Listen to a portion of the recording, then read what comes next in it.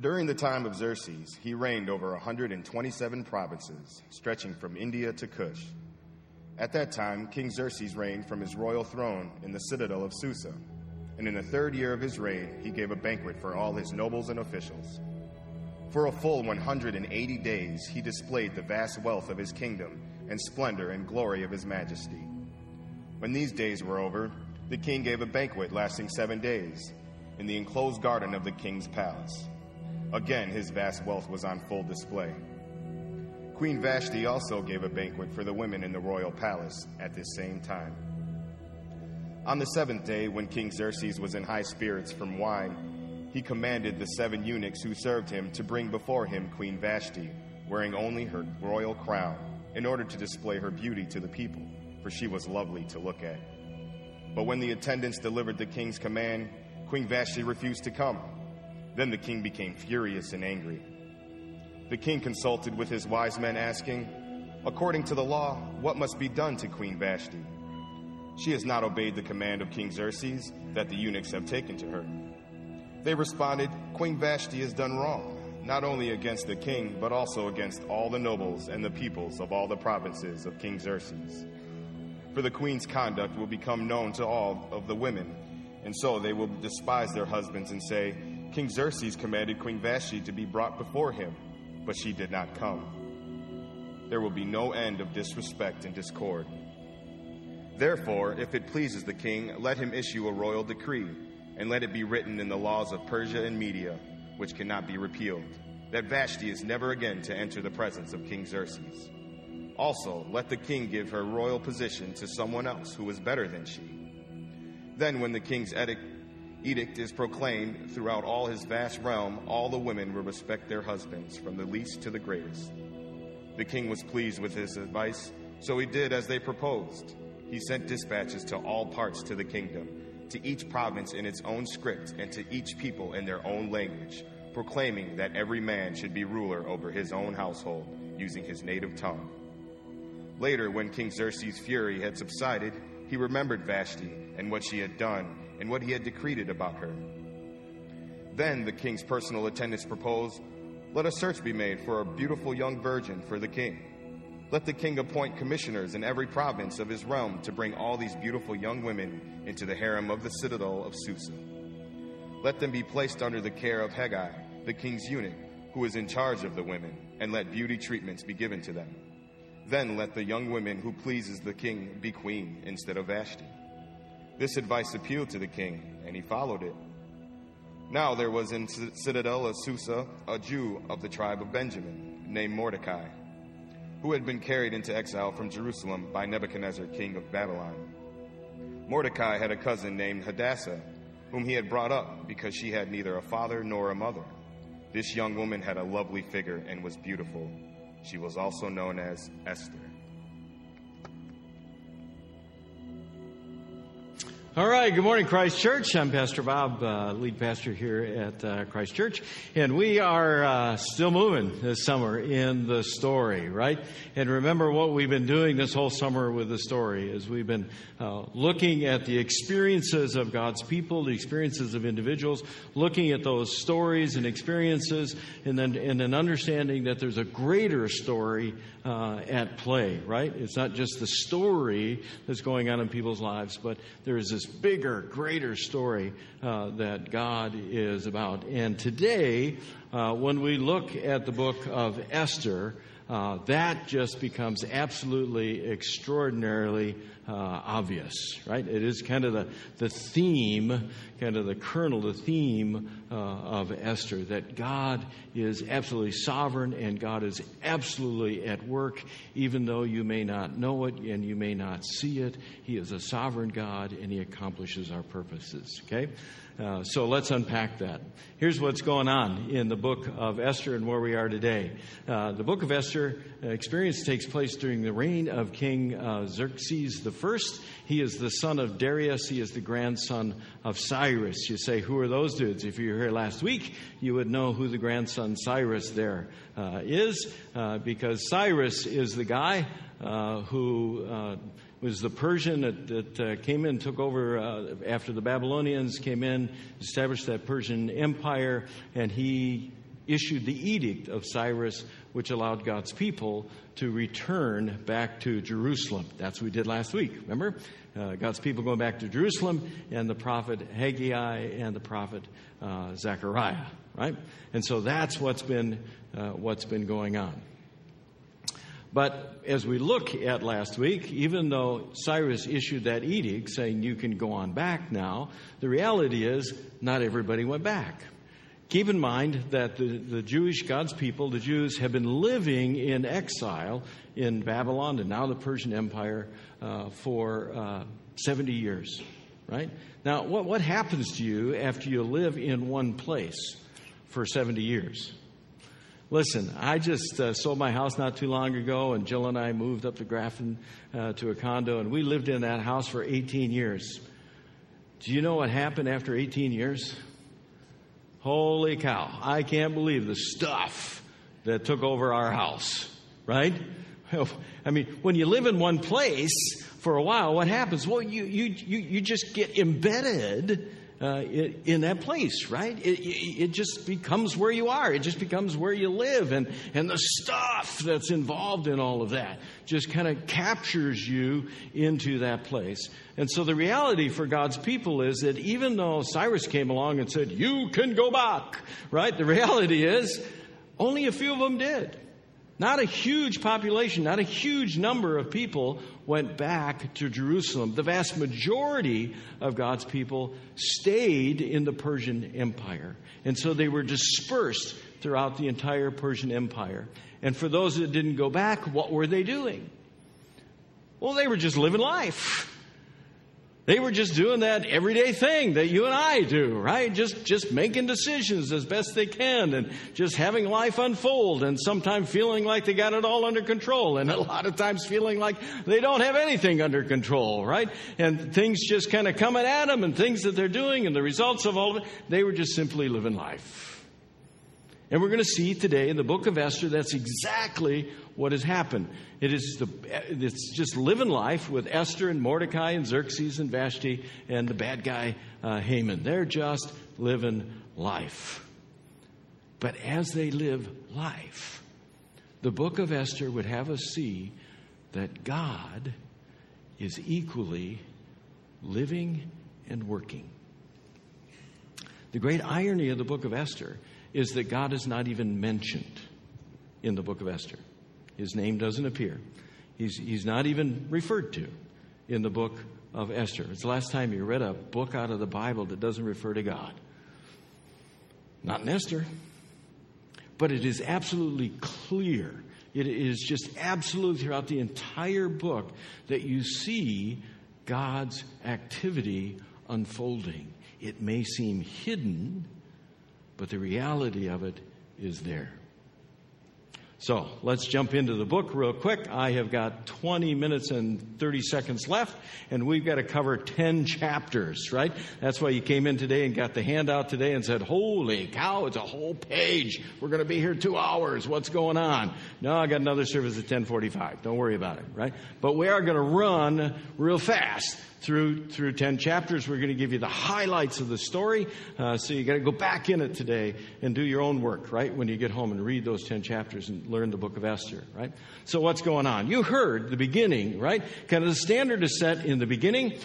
King Xerxes is on the throne. He gets this bright idea that he's going to invade Greece. And if you're going to invade Greece and you're the big ruler of the Persian Empire, how do you prepare for that? Well, simple. You throw a party.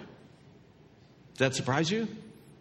Yeah. I mean, if you're going to invade Greece, what do? Well, you get all your nobles, generals, all the dudes together, all the power people in one place. And the way you do that is you just throw this humongous bash. And so that's what he did. He threw a party for about 180 days. Right? And as that party is unfolding and all the strategizing is taking place, which, of course, it seems to me just absolutely what you want to do. Strategize how to invade Greece when you're loaded and drunk. But nevertheless, that's what they were doing. Okay? That's what they were doing. And somewhere in the middle of all that, it says like 7 days in, King Xerxes gets this great idea that he is so full of himself. And the way he's going to show that is to have his queen come in and parade around and show her beauty. And the inference is, and most scholars believe when it says, and to have her come in with only her crown, meant that he just wanted his queen to come in absolutely nude and just kind of parade around to show how great and fortunate he is, right? And ladies,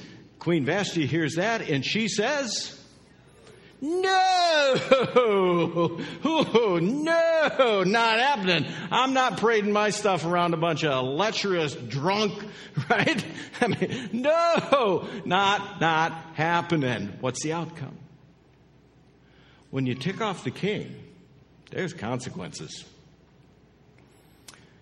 She disobeys the king. So Xerxes has her banished from the empire. Now that sets the tone for the book. This is right away. It sets the tone for the book that you have to understand going in, that when you tick off the king, there's consequences. When you're not obedient to this king, you can pay a price. So this is the standard. This is the precedent that is set in the book. We go to the next step. No queen. What do you do? Need a new queen. How do you get a new queen? Well, hey, you go shopping. And so what you do is you send out emissaries to all the provinces in the empire, and you have them bring the best and the most beautiful for a trial run kind of thing with the king. And so they bring all these beautiful maidens to Susa, the capital, and each one of them gets prepared to meet the king. It takes a year for each one of them to be prepared to meet the king. And of course, then they meet the king quite intimately and literally, and then the king gets to decide. Is this the one? Is this the one? Is this the one? Is this the one? Right? And so they're all brought there. And among them in this new search for a new queen is this young maiden, Esther.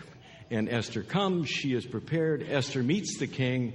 And it says, and the king loved Esther more than any of the other young women. He was so delighted with her that he set the royal crown on her head and declared her queen instead of Vashti.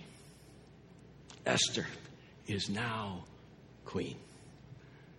But she also has a secret. We'll see it later on. But she also has a secret. She doesn't tell the king that first and foremost, she belongs to God. It is her secret. Now, this experience in Esther, even though the book is named Esther, is not simply Esther's experience. It's a family experience. She has a cousin named Mordecai. And Mordecai isn't simply a cousin to her. Mordecai is older than she is. And Esther, at a young age, was orphaned. And so her cousin Mordecai basically adopts her and becomes her stepfather. And so Esther has Mordecai as this counselor and this guide in her life. And Mordecai is just a good guy. He is a faithful guy, and he is a good guy. He is also a descendant of Saul. Right? He comes from the tribe of Benjamin, and he is a descendant of Saul. Put that on the shelf, right? Because that's going to become important later on in the book. Okay? And Mordecai shares the secret with Esther that she is, first and foremost, one of God's people. The secret is kept alive. And you know about secrets, right? Secrets are dangerous. They're dangerous. So Mordecai is a good guy. He is a faithful guy. He shows that he is just a good, righteous guy as he is serving King Xerxes. He overhears a plot while he's serving to assassinate King Xerxes. And so when he hears of the plot, he goes to Esther, tells Esther what's going on. Esther gets the message to the king, and the king discovers the plot. And, of course, the two guys that are behind the plot, what do you suppose happens to them? When you disobey the king, there are consequences. Their heads end up on a pole, not good for them, right? But Mordecai shows himself as being a good and faithful guy, right? When that all happened, there's a shakeup. Xerxes sets up a shakeup in his government because now he doesn't know who he can trust. And he elevates this guy named Haman, right? Haman is so full of himself that once he got elevated, he demanded that when he would walk by, everybody was supposed to bow down to him, right? Only problem is, Mordecai, we learned, is a good and faithful guy, right? And so whenever Haman would come by Mordecai, Mordecai would not bow down. Why? Because he is a good and faithful guy. And you shall have no other gods before, and you shall not do what? Bow down. No bowing down to somebody else, right? You know who's first and foremost in your life. You know where your faithfulness lies first. So Mordecai will not bow down to Haman. How do you suppose Haman feels about that? That's right. He's not real happy with the whole thing. And so Haman becomes the villain. He becomes the person who is the opposition to God's purposes in the story of Esther. And so Haman, even though he is elevated, exercising his power, he becomes a devious plotter against God's people. And this all makes sense because of who Haman is. We learn in the scripture that Haman is an Agagite. Say that word 3 times real fast, right? Anyway, that's who he is. What does that mean? Well, it means he comes to the lineage of King Agag. And that means he is an Amalekite. Ooh, can you believe that? He's an Amalekite. You know about those dudes, right? Those Amalekite folks?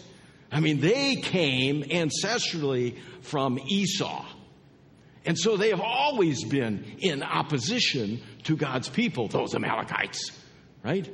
And not only have they always been in opposition, when the people of God were coming out of Egypt from slavery and they were making their way to the promised land, you remember those Amalekites, right?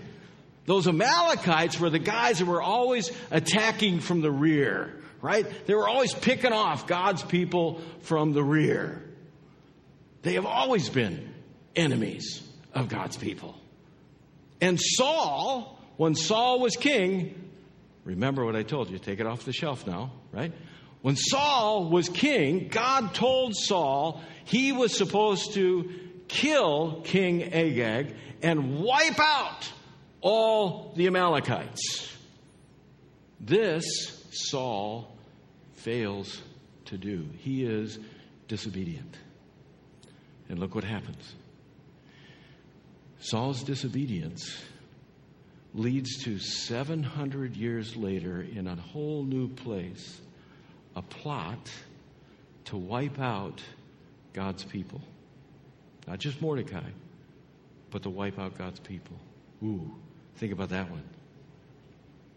What is the long-term impact when we don't act faithfully? Haman is that guy. He is so upset with Mordecai that he decides not only will he get rid of Mordecai, but he will get rid of all of God's people. So he devises a plot. He gets Xerxes to sign off on it. And so a day is set, and all of God's people are supposed to be destroyed throughout the entire Persian Empire. Mordecai, faithful Mordecai, he hears of this experience. He goes into sackcloth and mourning, and he immediately turns to Esther. He turns to Esther. And now, what's taken place so far? So far, life has taken place. Sins, disobedience, hatred, secrets. Life. You know it, right? Not so different from us. Still going on today. Life just unfolding. With the hatred of others, the sins that we commit, the secrets that we harbor, all of that piling together. And now is the moment. And into that moment, Mordecai steps up and he appeals to Esther. And he says, don't think for a moment, not just a moment, don't even let it cross your mind. Don't think for a moment that because you're in the palace, you will escape when all other Jews are killed. If you keep quiet at a time like this, deliverance and relief for the Jews will arise from some other place, but you and your relatives will die. Who knows if perhaps you were made queen? Why? For just such a time as right now. This moment. Let's unpack for a minute what Mordecai is telling Esther. First, Mordecai is reaffirming the importance of faithfulness, isn't he? He's saying, listen, faithfulness to who you are as God's people is more important than. In this case, more important than what? Well, Esther knows that if she goes to King Xerxes and she is uninvited, if she just intrudes into the king's day in his presence, she knows she will probably die, because that was the law. You don't mess with the king. Remember, we learned in the first chapter, Vashti messed with the king. What happened to her? Banished. You don't mess with the king. Esther knows that if she approaches the king and she does this without his invitation, she risks her own death. And Mordecai says what?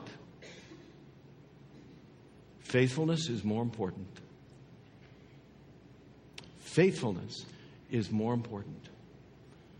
Faithfulness is more important as you let life unfold, as you go through the everyday, as you experience life unfolding. It is more important to be faithful than you fill in the blank. More important to be faithful than get the big promotion. More important to be faithful than somehow be in the in crowd. More important to be faithful than. You get the picture? More important to be faithful than even death. It is the most important thing. The highest and greatest use of our life is to live to His honor, that our lives would be used by Him. It is more important to be faithful. Second thing Mordecai tells Esther is life isn't all about you, Esther. Right? Life isn't all about you. He says it this way. He says, look, if you keep quiet, if you think life's all about you and you're going to somehow protect yourself, you think it's all about you, and you're going to keep quiet at this time, don't misunderstand. God is absolutely sovereign, and He is going to work. He is going to protect His people somehow and through someone else. So Esther, don't get so prideful. Don't get your head full. Don't think somehow this is all about you. No, God is going to accomplish His purposes with you or without you. I can drop dead tomorrow from a heart attack and Christ Church is going to advance because it's not about me. It is all about Him because He is absolutely sovereign. See, we get so tempted to somehow think as we're unfolding life, as we're in the middle of whatever it is that's going on, especially if it's a crisis, that somehow the experience itself is all about who? Us. No. Every experience that unfolds in life is an opportunity for God's sovereignty to be expressed. Esther, it's not all about you. Even if you don't step up, God is still going to step in and protect His people because He always fulfills His promises. Third thing Mordecai says is, Esther, in spite of all of that, you got to understand, as your life is unfolding, this is your moment. And God has put you in this place for this moment. Now, it doesn't mean that everything that happens in our life is by the choice of God. No, remember, Haman here is doing this evil things because of Haman's own desire and Haman's own purposes, right? God didn't put it into Haman and say, go wipe out my people. No. God is now responding to the reality of what is going on, but He has already put in place, knowing what's coming, He's already put Esther into this moment. For a time such as this, Esther, Mordecai says, you are in this place. Okay. How's life unfolding?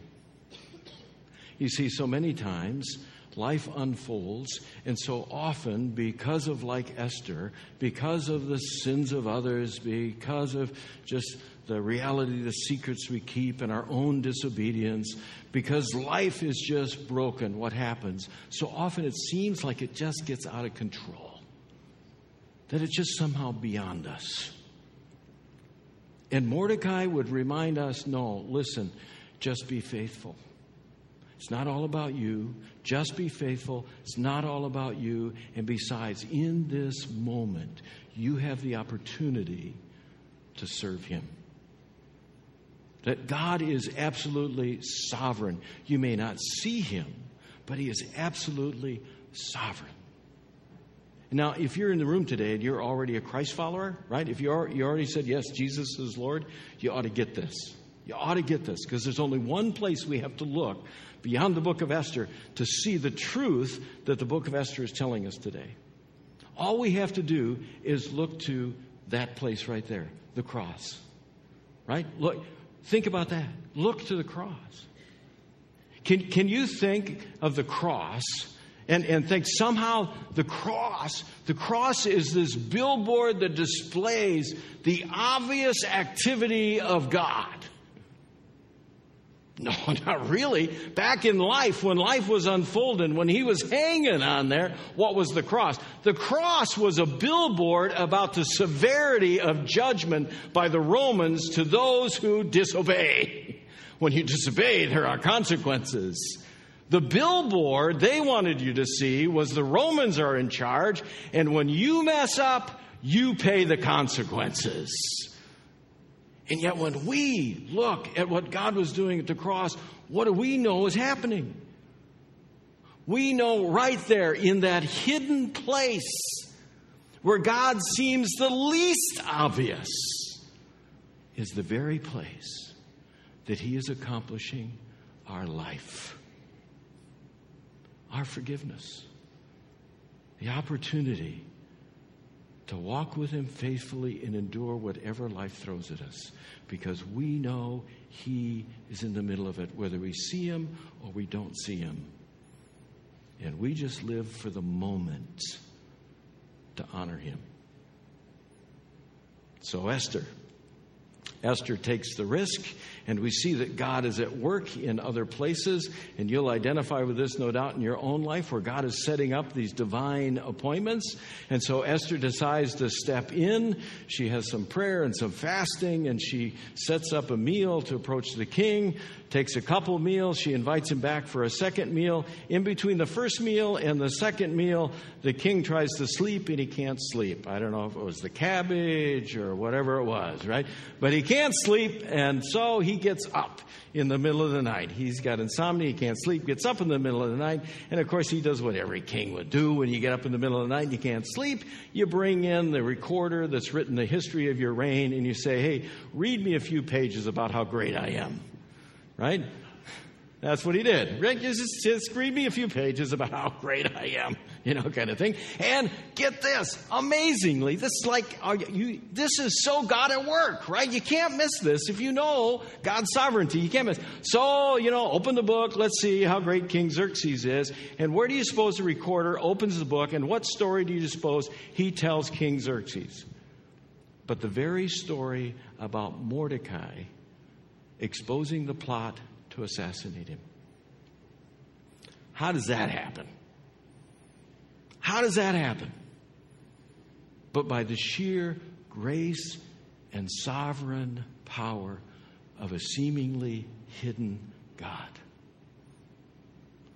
Xerxes is reminded of Mordecai's faithfulness. Esther approaches Xerxes the next day with the next meal. She does so because she has come to the place in her life where she understands it's about faithfulness. It's not all about her. It's about seizing the moment for him. And so after some prayer and some fasting, she ends up saying, listen, I'm going to do this because if I must die, I must die. What's she understand? My life is here for him. My life's here for him. Highest and greatest purpose. My life is here for him.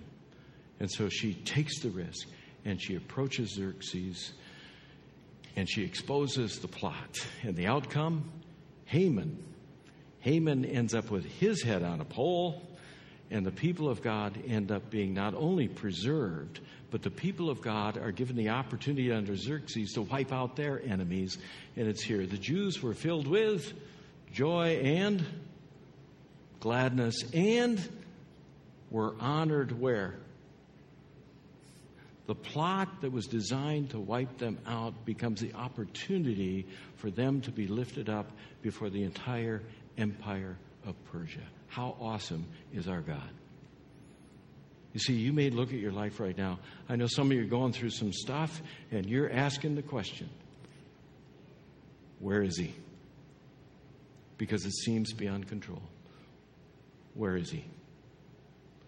Listen, just be faithful. Just be faithful. It's not all about you.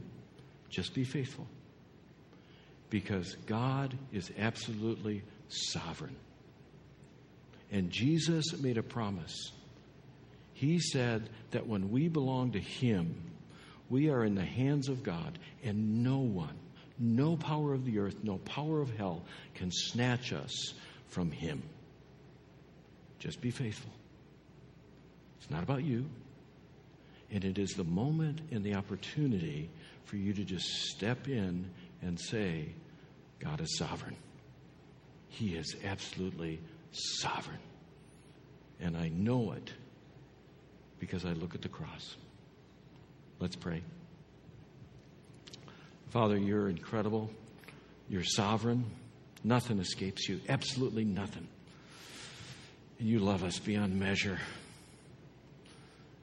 Lord, so often we feel alone. We don't see it, especially when struggle comes. Life unfolds with the hurt and the secrets and the disobedience, all the stuff of life. And yet we know you're there.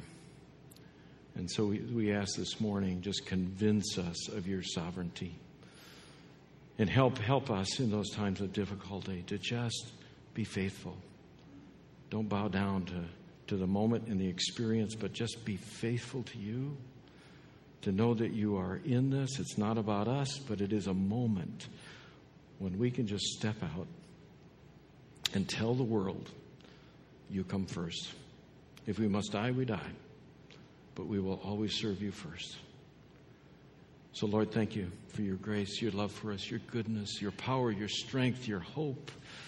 Empower us every day from this day forward to be faithful and to live for you, just as Jesus did.